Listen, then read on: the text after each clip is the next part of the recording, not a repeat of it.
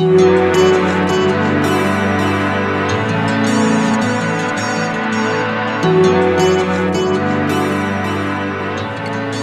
everybody. I'm Scott. Hello, I'm Julie. And this is a Good Story is Hard to Find podcast, where two Catholic friends talk about the books and movies they love and the traces of the one reality that lie below the surface. Yes. And this week we're going to talk about Dunkirk, which is a Christopher Nolan movie, somebody who we like quite a bit here. Mm-hmm. Inception is one we did an episode on. This movie was done in 2017. It's a war film about Dunkirk, which was an event in World War II in 1940. It was a pivotal event. Pivotal, definitely. It's funny, when this movie came out, all these people were saying, I didn't know about Dunkirk, but I did. Did you know about Dunkirk? I did, yeah. Mm-hmm. Yeah, mm-hmm. I thought everybody knew about Dunkirk. It was so amazing. Yeah, it was incredible. It's just an incredible story. There's a book called The Miracle of Dunkirk. You know, it's one of the most popular books about Dunkirk, and I haven't read it, but I just mention it because it was amazing. It's one of those, World War II itself is one of those things that there are just so many stories. It's unbelievable. Evil and good and ciphers and spies and battles, mm-hmm. and it's just endless. It's just an amazing time to look into. I have an article called The Miracles of Dunkirk, and maybe it was kind of summarizing that book, and so we can talk about that later, the things that people looked at and saw as miraculous. And it made me think, when I was looking at it, about, I don't know how you say it, Lepanto?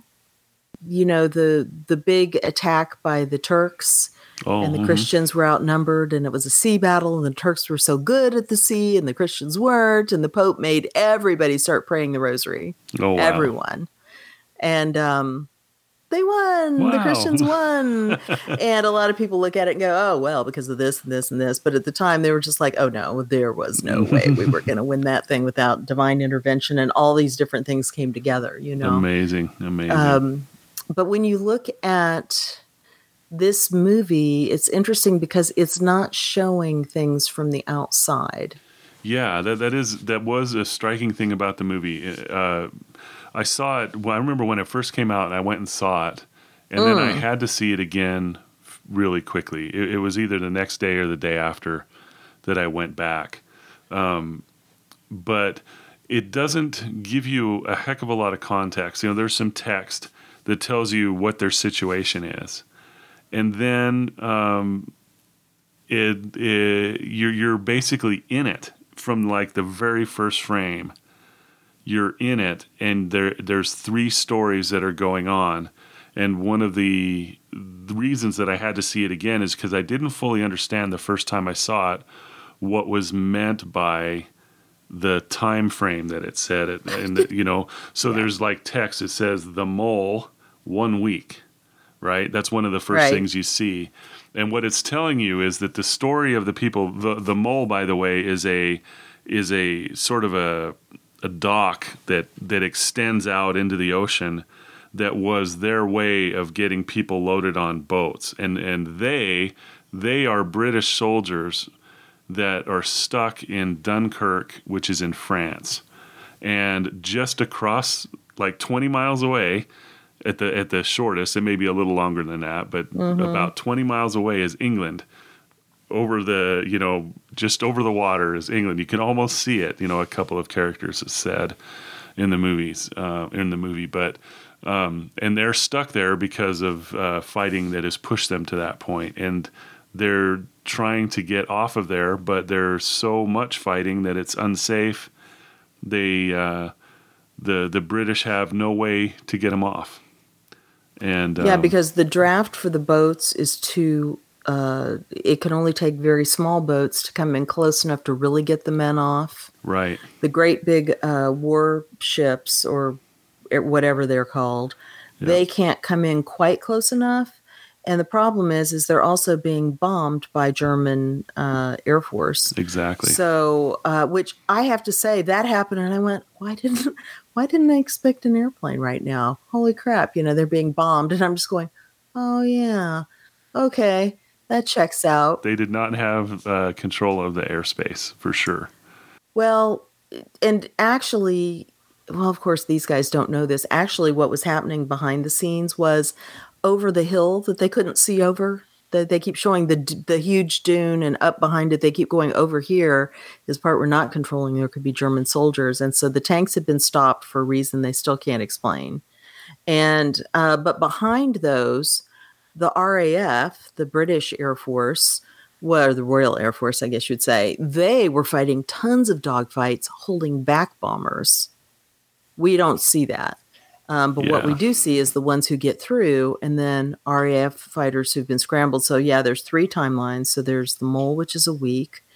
There's the little boat, which is that a day?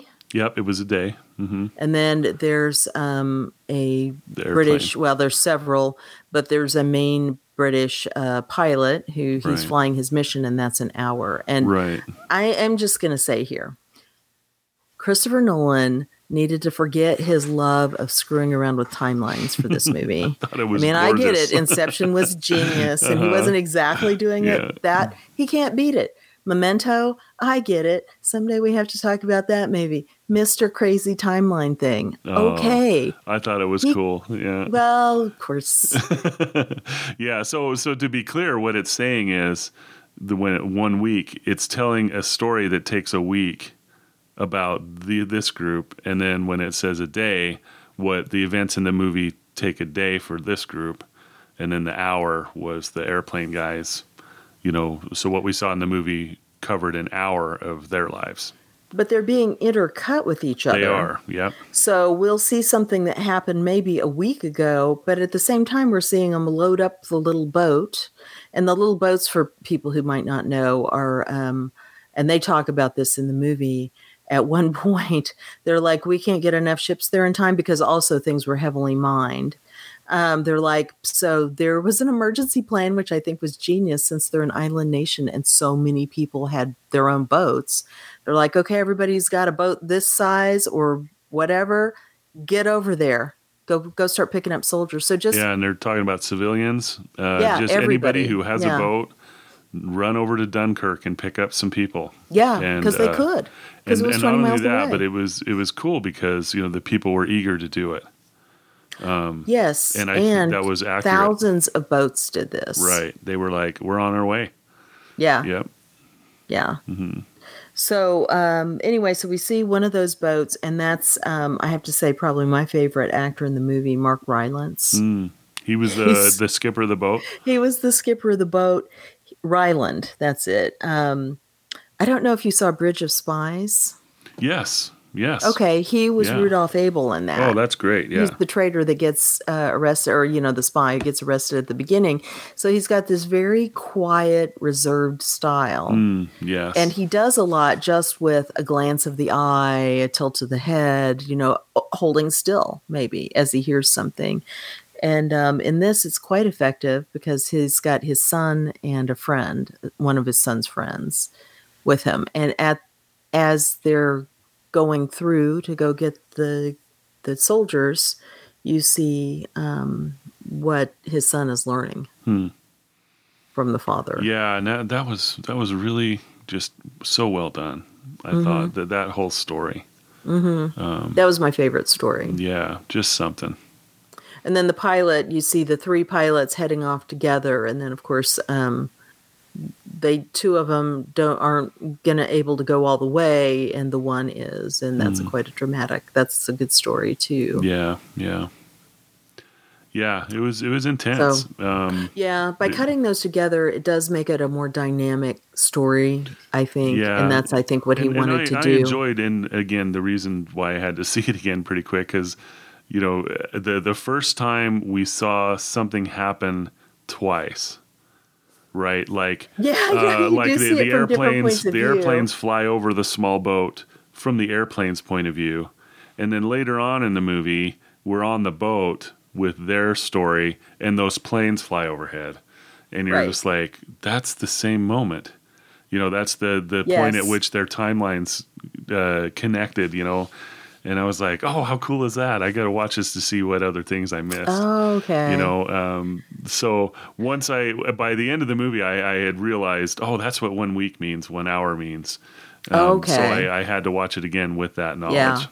Yeah. Well, and I have to say, this is my third or fourth time seeing it. Yeah, me too. Because I did it for the movie groups that I'll do. And this time, and even then, there's things that you notice either that you didn't remember, or there's one point where the boat picks up somebody who was on a ship that a U-boat sank. Right. And he's been traumatized. He's got shell shock, as they would say back then. And he is seen fairly close to the end of the story of the mole, which would make sense because the boats come one day before the end of that whole story. And he's telling somebody, no, don't worry, just stay in the water. Someone will come and pick you up. It'll be fine. It's all fine. He's very self-assured, reassuring. And it's like, oh, yeah. I don't think I ever recognized that was, I don't know his name, Cillian Murphy, I think is the actor's name. The actor's name, right. Who I really like anyway. Yeah. But it was just interesting to see all those parts from different points of view. Yeah. And I just found, though, the whole story really just profound and uplifting.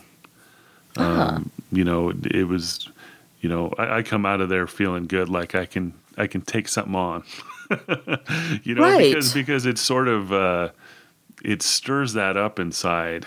So not only do you have the main story or the main situation where you have these soldiers that are stuck and everybody's willing to come do what's needed and go straight into war with their little boats to pick up these soldiers. I mean, that is just awesome. And that it really happened is just amazing and great.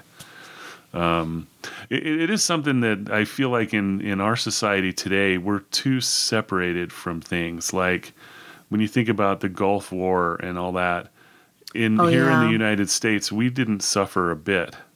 There was no, I'm not talking about the soldiers. I'm talking about like me. Yeah. There was nothing asked of me. Yeah. And I think that's not a really good thing, to be able to go to war without having the people be asked for something. You know what I'm saying?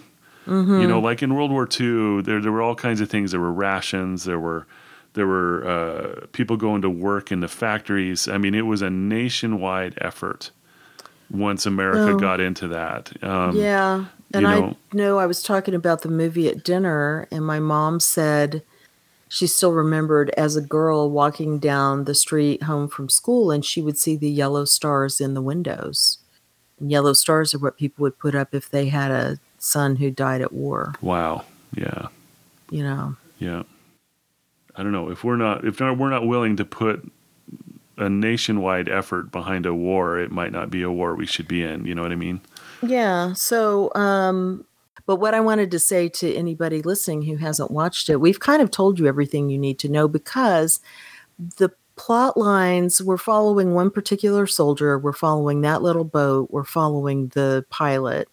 But really what a lot of it's about is the confusion of war and how the individual actions matter. That's what this movie's about. I mean, it's about the bigger picture, obviously. Yeah. But the few individuals we're allowed to see are all, the soldier, I guess, is the only one who's kind of just shown as being buffeted. He sometimes is making decisions that are right and sometimes that are wrong. He's just kind of slammed around by fate. And now I'll try to get off this way. Now I'll try to get off that way. So we're seeing more of the experience of a lot of different soldiers through him trying to get off. But though I don't know if those soldiers knew why they were there. They were fighting, and they were driven to the beach because they were losing, and now they're waiting to hope somebody gets them off. And every so often they're getting bombed. The people in the boats, they know only, we're going to go get our boys. This is what we know. And it's their good luck that the guy who's piloting the boat has some extra knowledge just because of his personal life and interests. Yeah. And Yeah. the pilot, he's a soldier. I mean, he's he's in the military. Yeah. His job is to do or die, and he knows it. And people keep going, you might not have enough fuel. And he's like, yeah, sure, fine. He doesn't care. He's doing what he has to do. So all these individual actions directed towards a common goal, even though they don't know it, everything hinges on this. These big events of war hinge on this accumulation of the small moral decisions and actions. And that's something deeper that you can look for in the movie as the chaos goes on, and you're like, what the hell just happened, That's how these people are feeling. They don't know either. Yeah. And where you get all the context is later on. And in that sense, it makes me think of us right now in the middle of this pandemic. Is it the right thing to shut stuff down and keep everyone home? Is it the wrong thing? Was it done the right way? Is it not done the right way? Well, we've got so many arguments going on right now over that. Everybody has an opinion, but here we are. Yeah.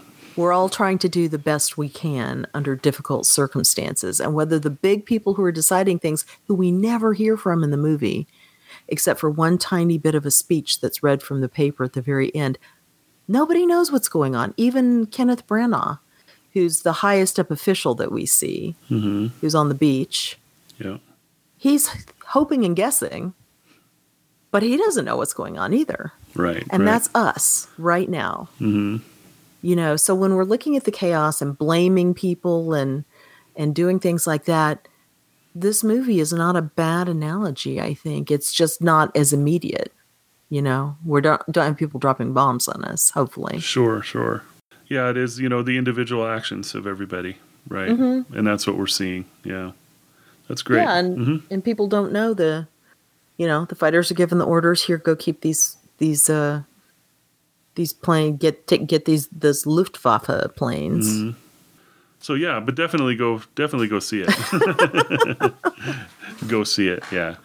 Give it a watch. It's it really pulls you in, and it does it without. There is, of course, unpleasantness or violence or whatever, but it doesn't put it in your face, I don't think. Yeah. You know what I mean? Right. I do know what you mean. And there is, it's an awful tense movie to watch, I think. It's not comfortable. It's not uncomfortable, or it makes me uncomfortable, but it's not because of gore and violence. There's just this rising tension throughout, and the music and stuff just feeds that. It's just like a ticking time bomb, the whole movie. I was going to say, yes, that is done a lot, I think, through the sound design and the music, if you can call it music. Hans Zimmer, who, just love him, did the music, and there is a swelling, wonderful theme, but you don't hear it until the end of the movie. And the rest of the movie, a lot of the times you'll hear this grinding mechanical noise, just kind of underlying things, because it's very tense. We don't know what's going on. There is a ticking noise, which a bomb is a good thing. I also thought of a heartbeat. Yeah, right. A heartbeat and a clock. A racing, of course, a quickening time. Heartbeat, right? Yeah, and time is going by. Yeah, another very interesting aspect of this movie, especially the soldier's story, is how little he speaks. Yeah. He speaks almost not at all.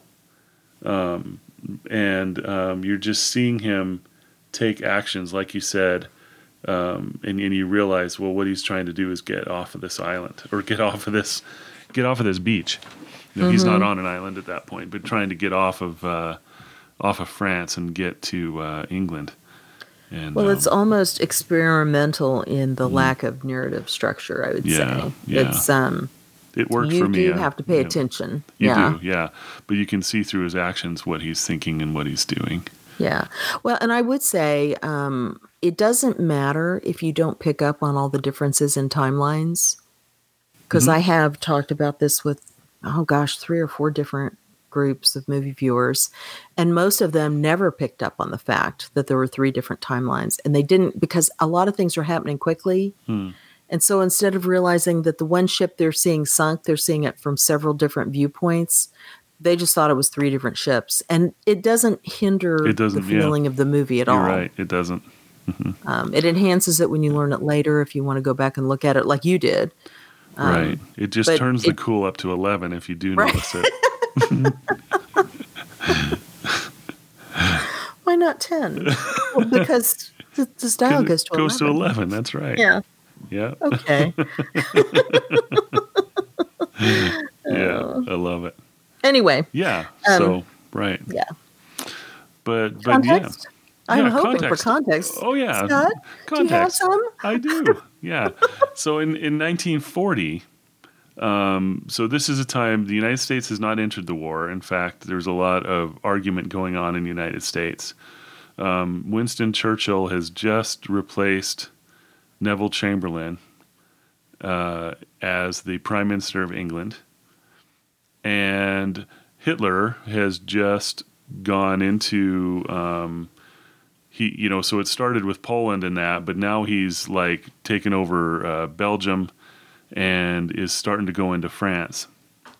And one of the things that I've always wondered is, leadership. Whenever you read about World War II, it's like, wow, there were all these amazing leaders that were in charge of things at that time. And then, over time, I slowly got to realize that these people sort of rose to the occasion. Right. Because the leadership that England had and the leadership that France had pre-war were replaced by people that conducted the war.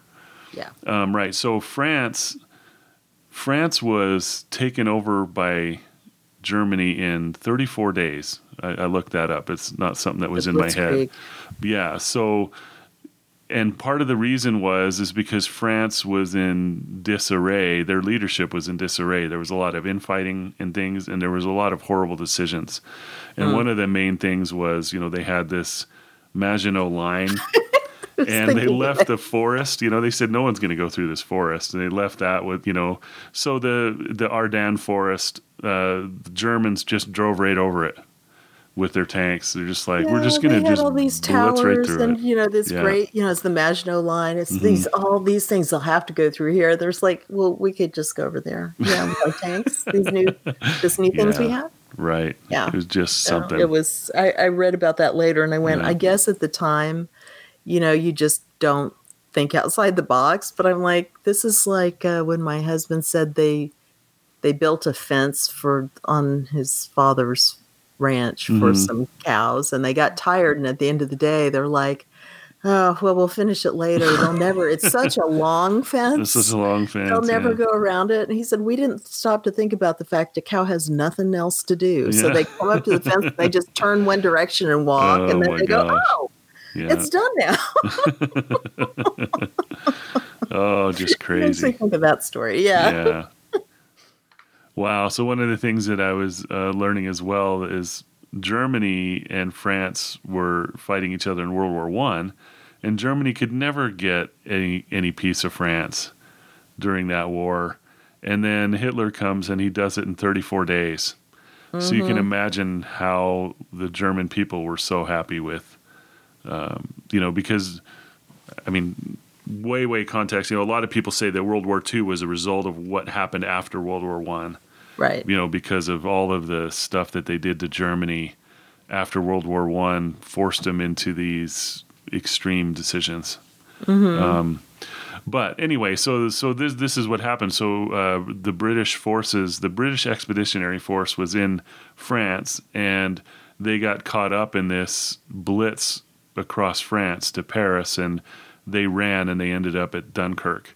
And there was one of the things that you mentioned earlier was Hitler told the tank regiment, or whatever you call that army, to stop.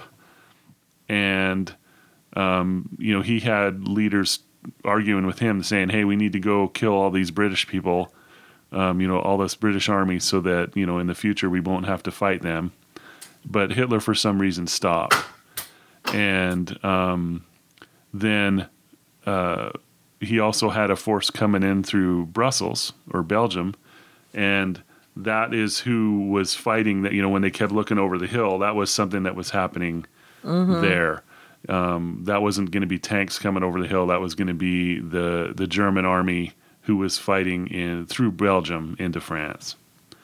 So that's a situation they found themselves in. They had nowhere to go. Their back was against the ocean. They couldn't go forward, and they couldn't go across the channel. Yeah, and so there were 400,000 soldiers trapped there, plus Belgian and French troops also with them. Right. And they're just like, how do you move that many people in that short of a time with all these, the channel was heavily mined. That you had the airplanes. And so some people think that Hitler stopped it because he was really in favor of air power. So this was going to be the chance to really show what they could do. Yeah. Nobody really knows. That's still argued about to this day. Right. But the thing is that was 25% of the entire British army was there. Right. So if you lost that, the next place Hitler's going to go, well, they're looking at it going, he's just taken France in this incredible time. He is coming for us. Right. He's headed to England. Yeah. Yeah, there's no doubt.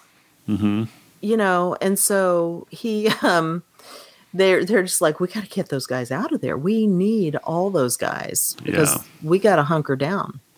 Right. And plus, you don't want your soldiers all killed. There is this level of care for the people, but also it's just from a strategic point of view. So right. So it was a huge point of huge decisive moment, I guess you would say. Yeah, and it looked. I mean, it was dire. I mean, they had no way to get him off. And at the opening of the movie, we see the British soldier on the credits. He's listed as Tommy. And we see him sort of, well, at the very beginning, he's in town, not quite to the beach, and he's getting shot at, and ends up running to the beach, and that's where he sees 400,000 of his comrades there, or his brothers, and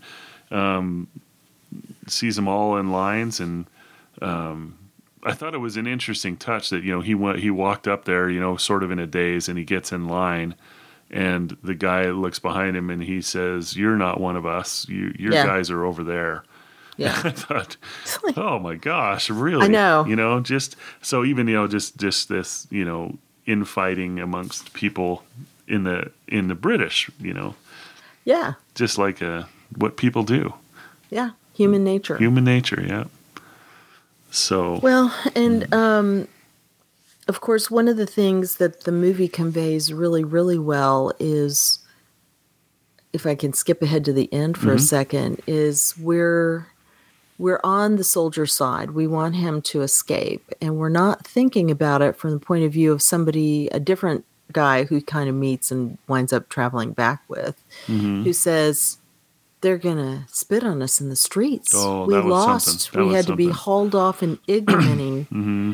And it turns out, of course, you could see why he'd think that. We totally lost this. Yeah. And then what happens is they're being celebrated. Because what it was is snatching these guys out from under Hitler's nose was a moral victory. So it's a really interesting dichotomy, right? It's the horrible military loss that turns into the saying of Dunkirk spirit. And this is what they carry with them throughout the war. We will never give up. And that's, of course, the Hitler speech. It's, the whole attitude afterwards was, we'll take our lumps and mourn our dead, but we are never giving up. Yeah, that was great. Yeah. That was really, really something. To feel that way after getting off the island, or getting off the beach, after going through all that stuff, just to feel like, oh man, everyone's going to hate us now. What a failure. What a failure we are, and to be received as heroes. Yeah. Yeah. Yeah, it was well done. Yeah. Yeah, and it's the... You know, I And again, read go I ahead. read in the Wikipedia entry that some of Christopher Nolan's early drafts of this movie did have Churchill in it, Oh, and did really? have some scenes, with, to add context and all that stuff. And I'm glad that he didn't do that, because that's not what this movie was. It was really Right. about those three characters, mainly. And then, Mm-hmm. interestingly enough, at very near this same time, a movie came out called Darkest Hour that Right. tells this whole story from Churchill's point of view. And it's well worth watching as well. Oh, Yeah. I like Dunkirk a lot, Mm-hmm. but Darkest Hour I think is better. Mm. Maybe it's just more my kind of movie Yeah, too, it's just they're so different. But I love this movie. but they do go together like bookends. And Scott and I were talking about that in email as I was like watching it, going, it's funny, I watched this and all I can think of is Darkest Hour, where I know the frantic maneuvering that's going on behind the scenes to try to make any of this get pulled off. And then I remember watching Darkest Hour, and the whole time they're trying to plan and figure out and get everybody out of there. I'm thinking of this movie Dunkirk, going, this is what these guys are going through. This is what they're trying to save them from. So those two movies really are almost just like a two-part movie. Yeah, really, really. And, Mm-hmm. yeah, Christopher Nolan did not direct Darkest Hour. Oh, no. But it's funny how they came out at the same time or near the same time. Mm-hmm. Well, and there was another movie that came out about the same time. All these movies came out within in a year of each other, and it's called Their Finest, Uh-huh. which is playing off of Their Finest Hour, Mm-hmm. which is in a Churchill speech. And, Right. it's like, I believe they'll say this was their finest hour. And that was from the Battle of Britain. Right. And The Battle of Britain, right. that movie set, I believe, during the Battle of Britain. I haven't rewatched that one. And I have not seen that one. I've just called it up here in front of me. I haven't seen Yeah, it. it's a good movie. It's not everybody who. Okay, so what I did in these movie groups, I did in 3 months in a row. I did Their Finest, Dunkirk, and Darkest Hour, because I was really interested in the idea that suddenly this has all come up, because Their Finest is a movie about making a movie about Dunkirk in order Really? to inspire people to Holy keep cow. fighting. Oh, wow. Uh-huh. Yeah. And so it's from the point of view of a young woman who is hired to be a scriptwriter at a time when that didn't really happen ever. So it's a different kind of a story. It's got Bill Nighy in it. It's a pretty good movie. It's not, I think, to the quality of these, but it's definitely good and definitely worth watching. And everyone who watched it enjoyed it. But they all also brought up Mrs. Miniver. Have you ever seen that? No, I don't think That I is an have. old movie. Oh gosh, I'm trying to remember who it starred, but it's black and white. And it's also about people who are just living their lives in England. At the time all this is going on, they've got a boat. They go across to Dunkirk and help get some people off. So Really? that's Holy also, cow. I got to watch yeah. that. Yeah, so I just So called it up. Mrs. Miniver, 1942. Stars, let's see. not Greer Garson. Yeah, maybe. Greer Garson. Yeah. Okay. Greer Garson, Walter Pidgeon, Teresa Oh, yeah. Wright. Yeah. And it was made in 1942. Yeah, it was made right then, and that's one I need to rewatch. So that's the one where probably that's better than Their Finest for that kind of thing. But the thing I found interesting about Their Finest is this is afterwards. This is the Battle of Britain is happening, right. and they're doing something to remind people, to keep it in their mind that Yeah. Dunkirk spirit is what we want. Right. Miracles can happen. Right, exactly. It's Yeah. that thing of Right. we don't need to give up. Yeah. We just have to keep going. That's right. And in fact, that's what right. Malcolm Gladwell wrote about in, oh gosh, I think it was David and Goliath, Uh-huh. where he'd talk about the surprising underdogs. And one of them was the British people in London during the Battle of Britain. And I realize we're way off topic, guys, but just hang in there with this me. is great. And Good info. I love it. yeah, he was saying that, Hitler, forgive me, kind of makes me think of 9/11, where, they're like, oh, this is going to come down and everyone in America is going to be afraid and cry. And instead, what they do is go, screw you. Yeah. No yeah. way. Well, that's what happened in England. They just kind of went, well, I'm not dead today. Take that, Hitler. Man, I absolutely loved there's a scene in Darkest Hour. I mean, we won't spend too much time on that, Yeah. but he, Churchill is caught between people that want to make him negotiate peace with Hitler and to wage war. And in his head, he wants to wage war because he doesn't see this as something that you can't have peace with that person. Yeah. So that's not because happening. the position it'll put Britain in is not a position that we would want to live under. Yeah. And so, but at the same time, there was all this political pressure for him to enter peace negotiations while Dunkirk is going on. By the way, this is Right. when all this was going on. So in the movie Darkest Hour, I have no idea if it's historically accurate or not. But Churchill goes and he takes the underground train. He leaves and he walks out amongst the people, goes down to the train, and that scene was just awesome. And he's talking to people. What's your name? Everybody's starstruck, and then he says, I have something to ask you folks. What's your mood and all that stuff. And anyway, he gets right down to it, and he says, what would you think if we signed a peace accord with Hitler? And they were like, no way, never, we're not doing that, even down to the kids. Yeah. And he was like, so he was so moved by that gave him the energy to do what he thought was right anyway. Yeah. And then he completed the movie in that mood, and it matches what Dunkirk was. It matched what, when you go and you tell people, hey, we're in a serious spot here and we need your help. Everybody said yes. What can I do? Let's participate. Let's get this done. I will say that was a movie moment only. Okay. But he would just disappear. And they would have no idea where he was, and he'd just show up again. Yeah, and so they often thought he was just kind of wandering around, seeing what was going on. But that moment, you're right, was really key to the movie because it showed why he had so much support. Yeah. That he basically was able to kind of pull the words that showed what the spirit of the British people was at the time and what was needed. Right.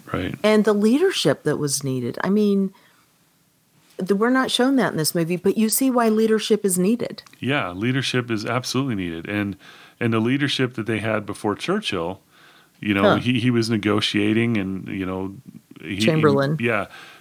Who knows if he was the right person, before that? I don't know exactly what his situation was, but at that moment, he was the wrong person.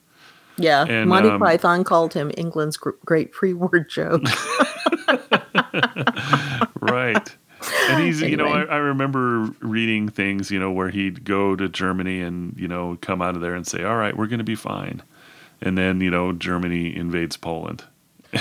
That's the thing is, we're going to be fine. We're going to be fine. When you keep ignoring the examples someone has said, and Hitler's just like, I mean, when Hitler invaded, now we're way off topic, but when Hitler invaded, it's all tied together. Yeah. Was it might have been, one of the early countries, Czechoslovakia or somewhere. They did it. And then evidently they just kind of sat there going, what's everyone going to do? Because if everybody had protested and gotten really upset, they would have backed off. And no one did anything. And they went, oh my gosh, okay, where's the next place? Let's see what happens then. Yeah. And by then, once they invaded Poland and everybody woke up and went, oh, bloody hell, it was too late. Yeah. They had perfected everything. So this is way off topic. No, but to me, it's all fascinating and it all ties together because it's like what people are feeling as opposed to what the leaders are doing is an interesting topic. Well, and that is what the movie itself. So if we go back to just what the movie shows us,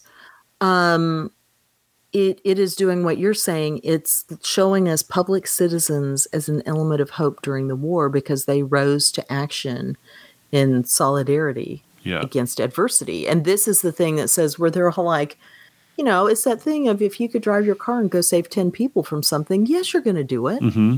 Yeah. Let's all line up. Can we get through there? Absolutely. Absolutely. And the other thing it showed that I thought was interesting that we forget, and part of that I think is because your point about the Gulf War, or maybe it's just that we are so lucky we've had such a era of prosperity. Yeah. And so survival isn't fair. You know, Sure. you Yeah. just take your lumps, and we've kind of forgotten that because we're all very protected. Even this sheltering at home, you know, I feel terrible for the people who've lost their jobs or in dire circumstances, and oh, heaven forfend, you know, the people who've died and everything. But Yeah. Yeah. it's that idea that for a soldier, the challenge and peril are just relentless. And those citizens, as you were pointing out, they're just throwing themselves into it. I'm not worried about the bombers. I'm going to go get our boys. Right. Right.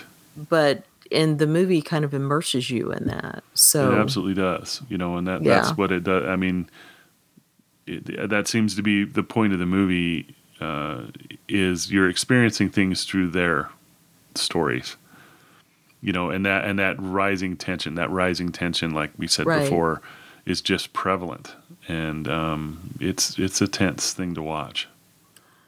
Well, and it's the whole idea of we're shown those little moments, and especially I think the boat trip shows us a lot more of that because we're seeing more individual human interaction of people that we continue to follow their story some.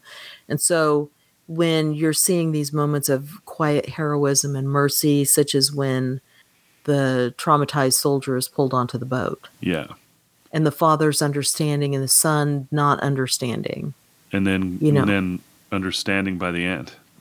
You yes. know, that was so well done. Yeah, his friend is killed and it's completely inadvertent. The guy feels terrible. And is the boy going to be okay? Is the boy going to be okay? Yeah, and at first, so for those who don't know, you know, what happened is the Mark Rylance, you know, the skipper Ryland. of the boat, right?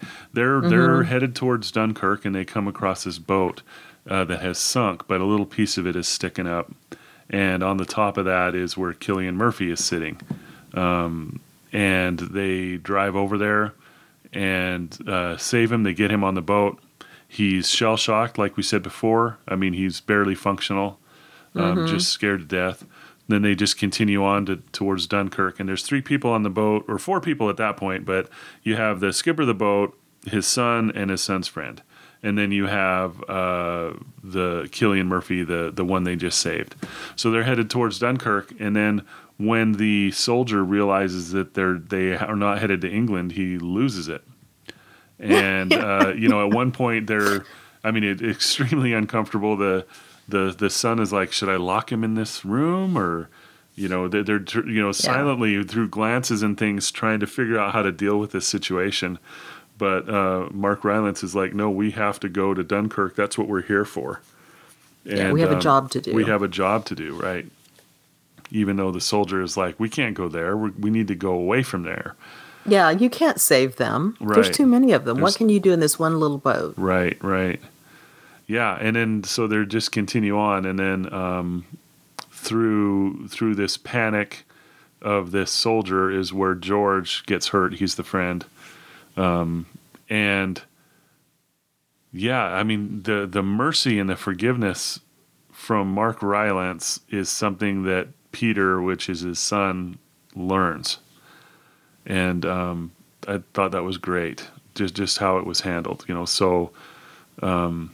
They're afraid of the guy, you know, they're afraid of the soldier, and Peter is angry at the soldier, but the soldier is showing a lot of remorse, and you know, starting to come back to himself and realizing what he's done, and there comes that moment where. When the boat gets to other soldiers and they're pulling all those soldiers out of the water, and now the boat is full of people, and suddenly Peter's like, oh my gosh, my hurt friend is down there, and he yells down to below decks and he says, be careful with him, and then one of the soldiers looks up and says, hey, he's dead. And then he just says, that's the first he knew that he had died. And he was like, well, be careful with them. Yeah. Because what else are you going to say? Because, and then the look between the dad and the son at that point was just perfect. Well, yeah, because that's when the Cillian Murphy's character comes over and says, is he okay then? The boy's okay? And he looks at him, he says, yeah, he's going to be all right. Right. And that's when the father looks at him and just gives him this tiny nod. He's because there's no need to hurt anyone else. And what you feel is it's told at one point that the oldest son was a RAF guy. Right. And he died. Who had died, right? Yeah. Yeah. And so, but the father, he knew the sound of the airplanes different. That's one of ours. I can tell from the sound of the motor. Mm-hmm. That's, okay, when they're going to be strafed by someone, he's like, okay, son, get ready to do this thing. He goes, but wait till he commits to his line. And so he's watching, and that both before and after his son died, he'd studied all this stuff. Mm-hmm. This is how he could participate, and also how he was honoring his son's memory. He was using all that information. Yeah. Just so this good. Quiet guy, Mm-hmm. I found that touching also. And the fact that he knew a lot, but then they had pulled a downed RAF pilot onto the boat. Mm-hmm. And he's watching. Here comes a plane that's going to crash, and they're near a boat that has had a lot of oil leaking from it. Yeah. And he's looking, and they're pulling guys on board and loading their boat as fast as they can. And he looks at the plane, and he looks at the oil, and he looks at the men in the water, and then he tells the pilot, go, go, go, go now, as fast as you can. And the pilot the skipper doesn't ask. He just goes. And they're holding one last guy, who's our soldier that we've been following, but he's the last one. Because, you can't save everybody. Right. Amazing.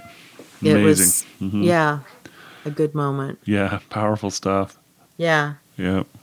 But the other thing was, then you have the small acts of kindness that they get there, and everybody's showing their support in every way they can. There's a blind guy handing out, I think, blankets. There are people with sandwiches and all, and they're all praising them. They're there to help in the way that they can. The most, of course, touching one that we're supposed to really relate to and understand is that the boy George, the one who died on the boat, he never actually did anything, but he was willing. Right. He said, I hope that I've never done anything that mattered, and I hope I can go and people will say it mattered, or my name will be in the newspaper or something, that I did something important. And so he really didn't do anything except he was there. Mm-hmm. He was willing.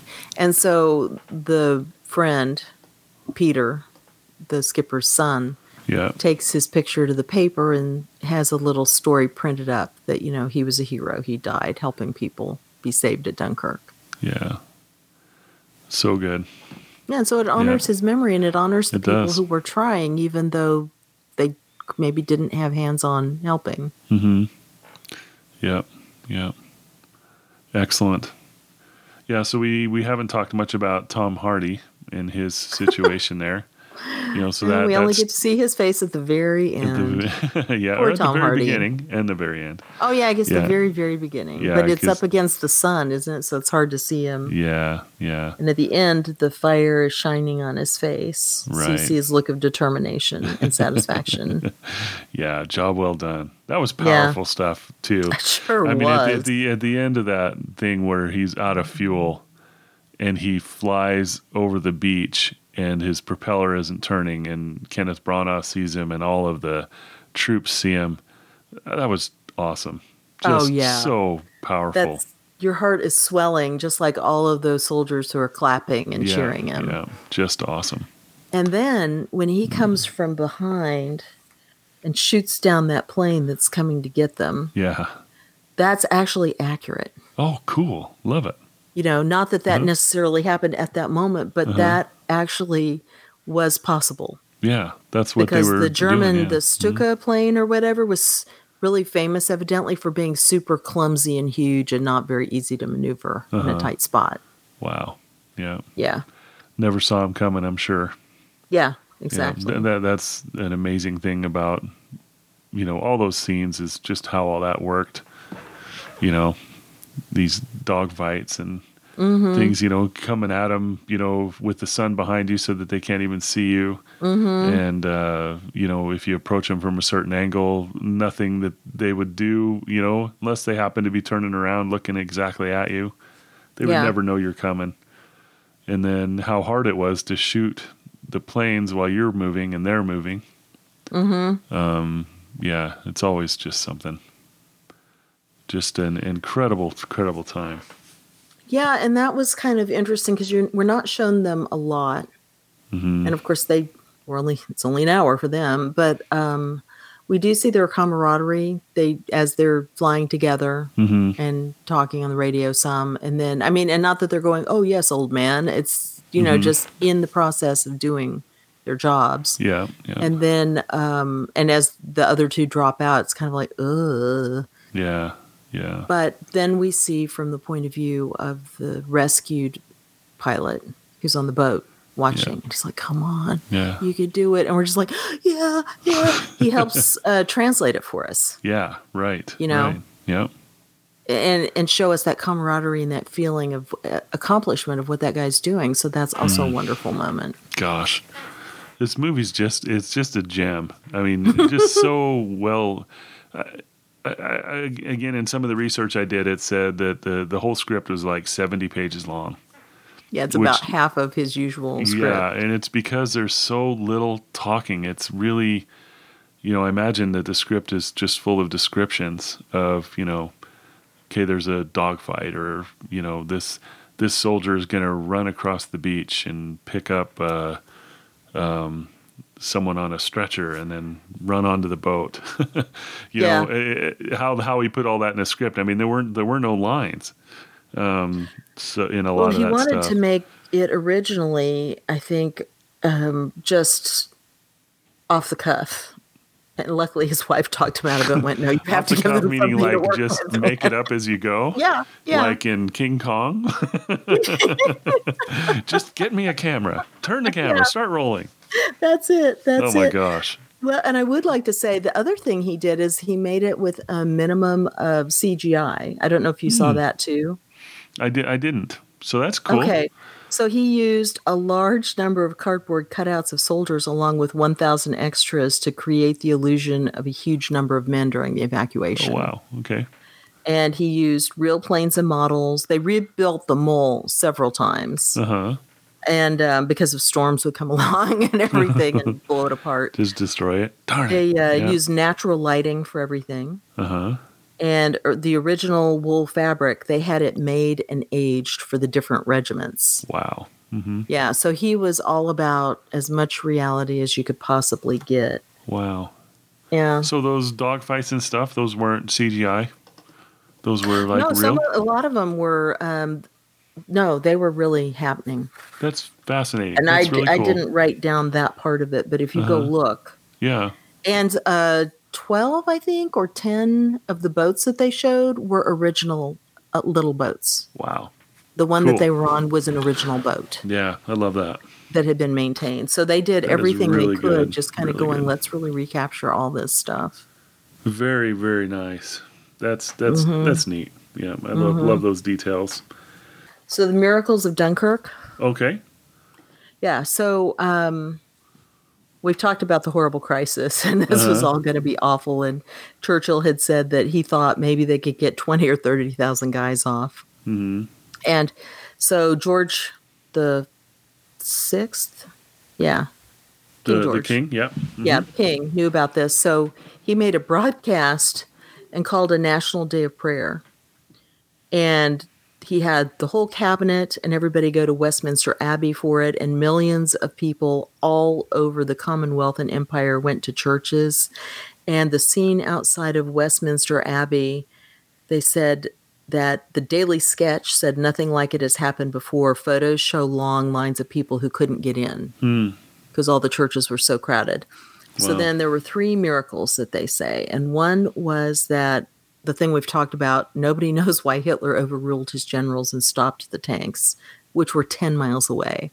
So that would have been over in no time. Oh, man. Yeah. Yeah. Churchill thought it was the air superiority thing, but because of that, there was a storm, it says, of unprecedented fury that broke over Flanders, which grounded the German Luftwaffe squadrons. Wow. And let the British Army get on foot up coast in the cover of darkness and the rain with hardly any interruption. So that let them get into place. And then the third miracle, which was, despite the storm in Flanders, there was a calm, it says, such as rarely been experienced, which settled over the English Channel during the days that followed, and the waters became as still as a mill pond. And it said it was this really amazing calm that let all these ships get across back and forth so many times to get as many people off as they did. Wow. Yeah. Yeah. That's just great.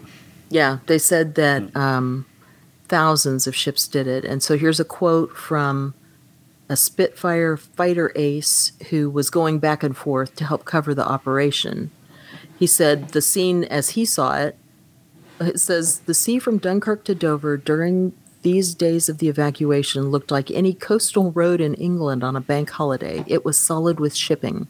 One felt one could walk across without getting one's feet wet, or that's what it looked like from the air. There were naval escort vessels, sailing dinghies, rowing boats, paddle steamers, indeed every floating device known in this country. They were all taking British soldiers from Dunkirk back home. You could identify Dunkirk from the Thames estuary by the huge pall of smoke rising straight up into a windless sky from the oil tanks, which were ablaze just inside the harbor. Wow. So, and one of the high command, or the German general staff chief, said, he recorded in his diary on May 30th, bad weather has grounded the Luftwaffe, and now we must stand by and watch countless thousands of the enemy getting away to England right under our noses. Holy smokes. So then they declared a national day of Thanksgiving, as one would, say, because they went to prayer 2 days before the big storm and the calm. Wow. And so then on June 4th, Churchill spoke to Commons, and he called it a miracle of deliverance. And you can take miracle any way you want, of course. Yeah, but all those things absolutely. coming together, that's the stuff where you go, all right. Fantastic. Just amazing. Yeah. Yeah. Yeah. And you feel that miraculous nature of it when you're following that soldier who's being rescued. Right. Yeah, you absolutely do. Yeah, it's just stunning that all that played out like it did. Yeah. And that it provided the sense of, iron in the soul of the British. Yeah. Going, if we could do that, we can do anything. That's right. Never give up, never surrender. Right. Yeah. And it was good, to have that decision, Again, Churchill was the right person at the right time. Yeah. So, we can go into that a different time. Right, but, for sure. Yeah. Yeah. He was. In fact, there's a really good book about him. I don't know if I've mentioned it before, but it's surprising to me. When I read the book, I didn't know who Boris Johnson was. And I got done with the book and went, oh, look, this guy's the mayor of London. Huh. Well, of course, now he's the prime minister. Yeah. But it's a kind of an apologetics for Churchill, because I didn't realize in England a lot of the younger people are saying really bad interpretations of the actions and things that everybody understood at the time. Yeah, so he used the book to tell the story of his life, and it's not a very long book. So much of that going on. Huh? Sorry, I just said there's so much of that going on these days. I know. What is going on? I know. I just don't understand it. I was dumbfounded. I just looked at it, and it had good reviews, and it was fairly short, which, on Churchill, it's hard to get. And I picked it up, and then each chapter started off with, well, now people are saying this. Let me explain this about Churchill and the context and what else was going on. And I liked the book, not knowing anything about who wrote it or anything else, because I'd grown up really admiring Churchill. And I was dumbfounded that people were taking this really negative view and putting him down and saying, oh, he was really doing this. He was thinking this. He didn't care about that. He was, Wow. it's all the usual stuff that people like Wow. to throw at someone without looking at context. Yeah. So I can't remember the name of the book, but surely we'll all remember Boris Johnson and Churchill. So just look it up and you'll find it. Yeah, for sure. Christopher Nolan is a favorite. Yeah. He's so good. I do like the time plan and stuff. It was like I said, turns it right up to 11. I'll allow it. Yeah. Yes. I don't have a choice. So, okay. That's awesome. So I looked up just to see what he's got coming out next, and it's actually this year. Okay. It says July 17th of 2020, a movie called Tenet, T-E-N-E-T. It says here, an action epic revolving around international espionage, time travel, of course, and evolution. And then it says here, possibly, which means that I guess IMDb doesn't know, possibly about a man trying to prevent World War III through time travel and rebirth. Yes. Okay. So, and there's a trailer, so, Oh, all right. Yep. Well, So I was we're reading actually a getting big awful list close. of all kinds of movies coming out, so I'm sure I got it confused with something else. But when you started describing it, I was like, oh, yes, I remember the poster. Okay, cool. So, okay. Yep. So looking forward to anything he does is something I'm going to watch. So, yeah, very good. So I'm just curious, just before we sign off here, are there any other war movies that you kind of stand out for you? It's funny. I was thinking about that because I'm not attracted to war movies. This, I was interested because I liked the story of Dunkirk and I like Christopher Nolan. Yeah. But usually, if it's not The Great Escape or, I don't know, what is it? It's not like 17, movies that aren't really about war. Yeah. They're about The Dirty Dozen. Right. Love all those movies. I don't, but I'm thinking there was one, what was it? Clint Eastwood directed it, and is it called Hacksaw Ridge? Hacksaw Ridge, yeah. About the conscientious objector. Right. And if you watch that, then also watch Sergeant York, which is about a conscientious objector, I think during World War I. Yeah, I think you're right on that. Yeah, and but those make good bookend movies. But the Hacksaw Ridge was a very impressive movie. I did like it, and it was, of course, not about the fighting of the war, but it was about the brutality of what happens to people, the victims. Because I was thinking of Dunkirk and how he's not showing us super violence up close. Well, Hacksaw Ridge, have you seen it? I have not, no. Okay, there's one point where he's insisting on going up there and saving people when nobody else will go, and they're showing, here are the bodies, and they look like they would look. And you're just kind of like, ugh. Yeah, holy smokes. The real cost. Yeah. Right. But it was a good movie. Wow. Well, good. I mean, it was not standout Christopher Nolan directing, but it was a good, solid movie. Cool. For showing this guy's life and everything. Yeah. Very good. How about you? Very good. For me, I really liked Saving Private Ryan. Oh, I never saw it. And then that has a very intense opening. That's why I never saw it. Which is D-Day, yeah. And then I really, really loved Band of Brothers, which is a 10-part series that was on HBO. Yeah. That is an incredible show. Yeah. Those are probably my two favorites. Either. Yeah. It's worth watching for sure. Yeah. Very intense for 10 episodes intense. Oh. In case I don't 2 have hours the time of intensity to fit it in. is just not enough. You can go for like 10 hours of it. Let me look at my calendar. It's so full. Sorry. Yeah. Oh, that's something else. Yeah. Oh, goodness. Yeah, some of my grandma's brothers, she had a fairly large family, my grandma, and a couple of her brothers were in Europe during World War II. So that was interesting to learn about.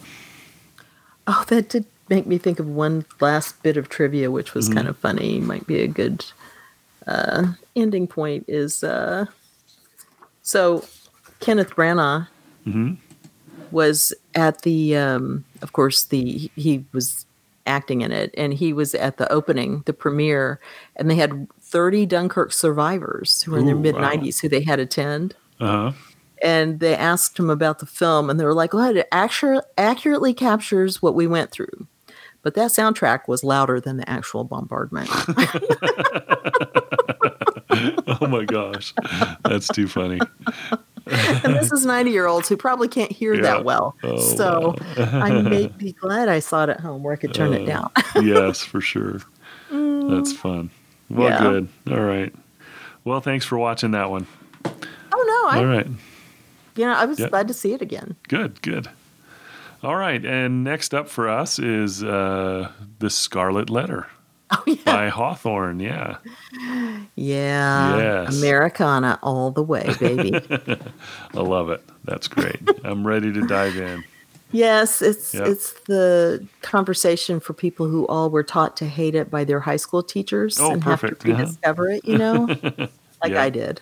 Excellent. Yeah. I love Yeah. it. Yeah. Okay. Looking forward to that. Okay. Well, thanks, everybody. Yeah. We'll talk to you again soon. All right. See you soon. Bye-bye. Bye.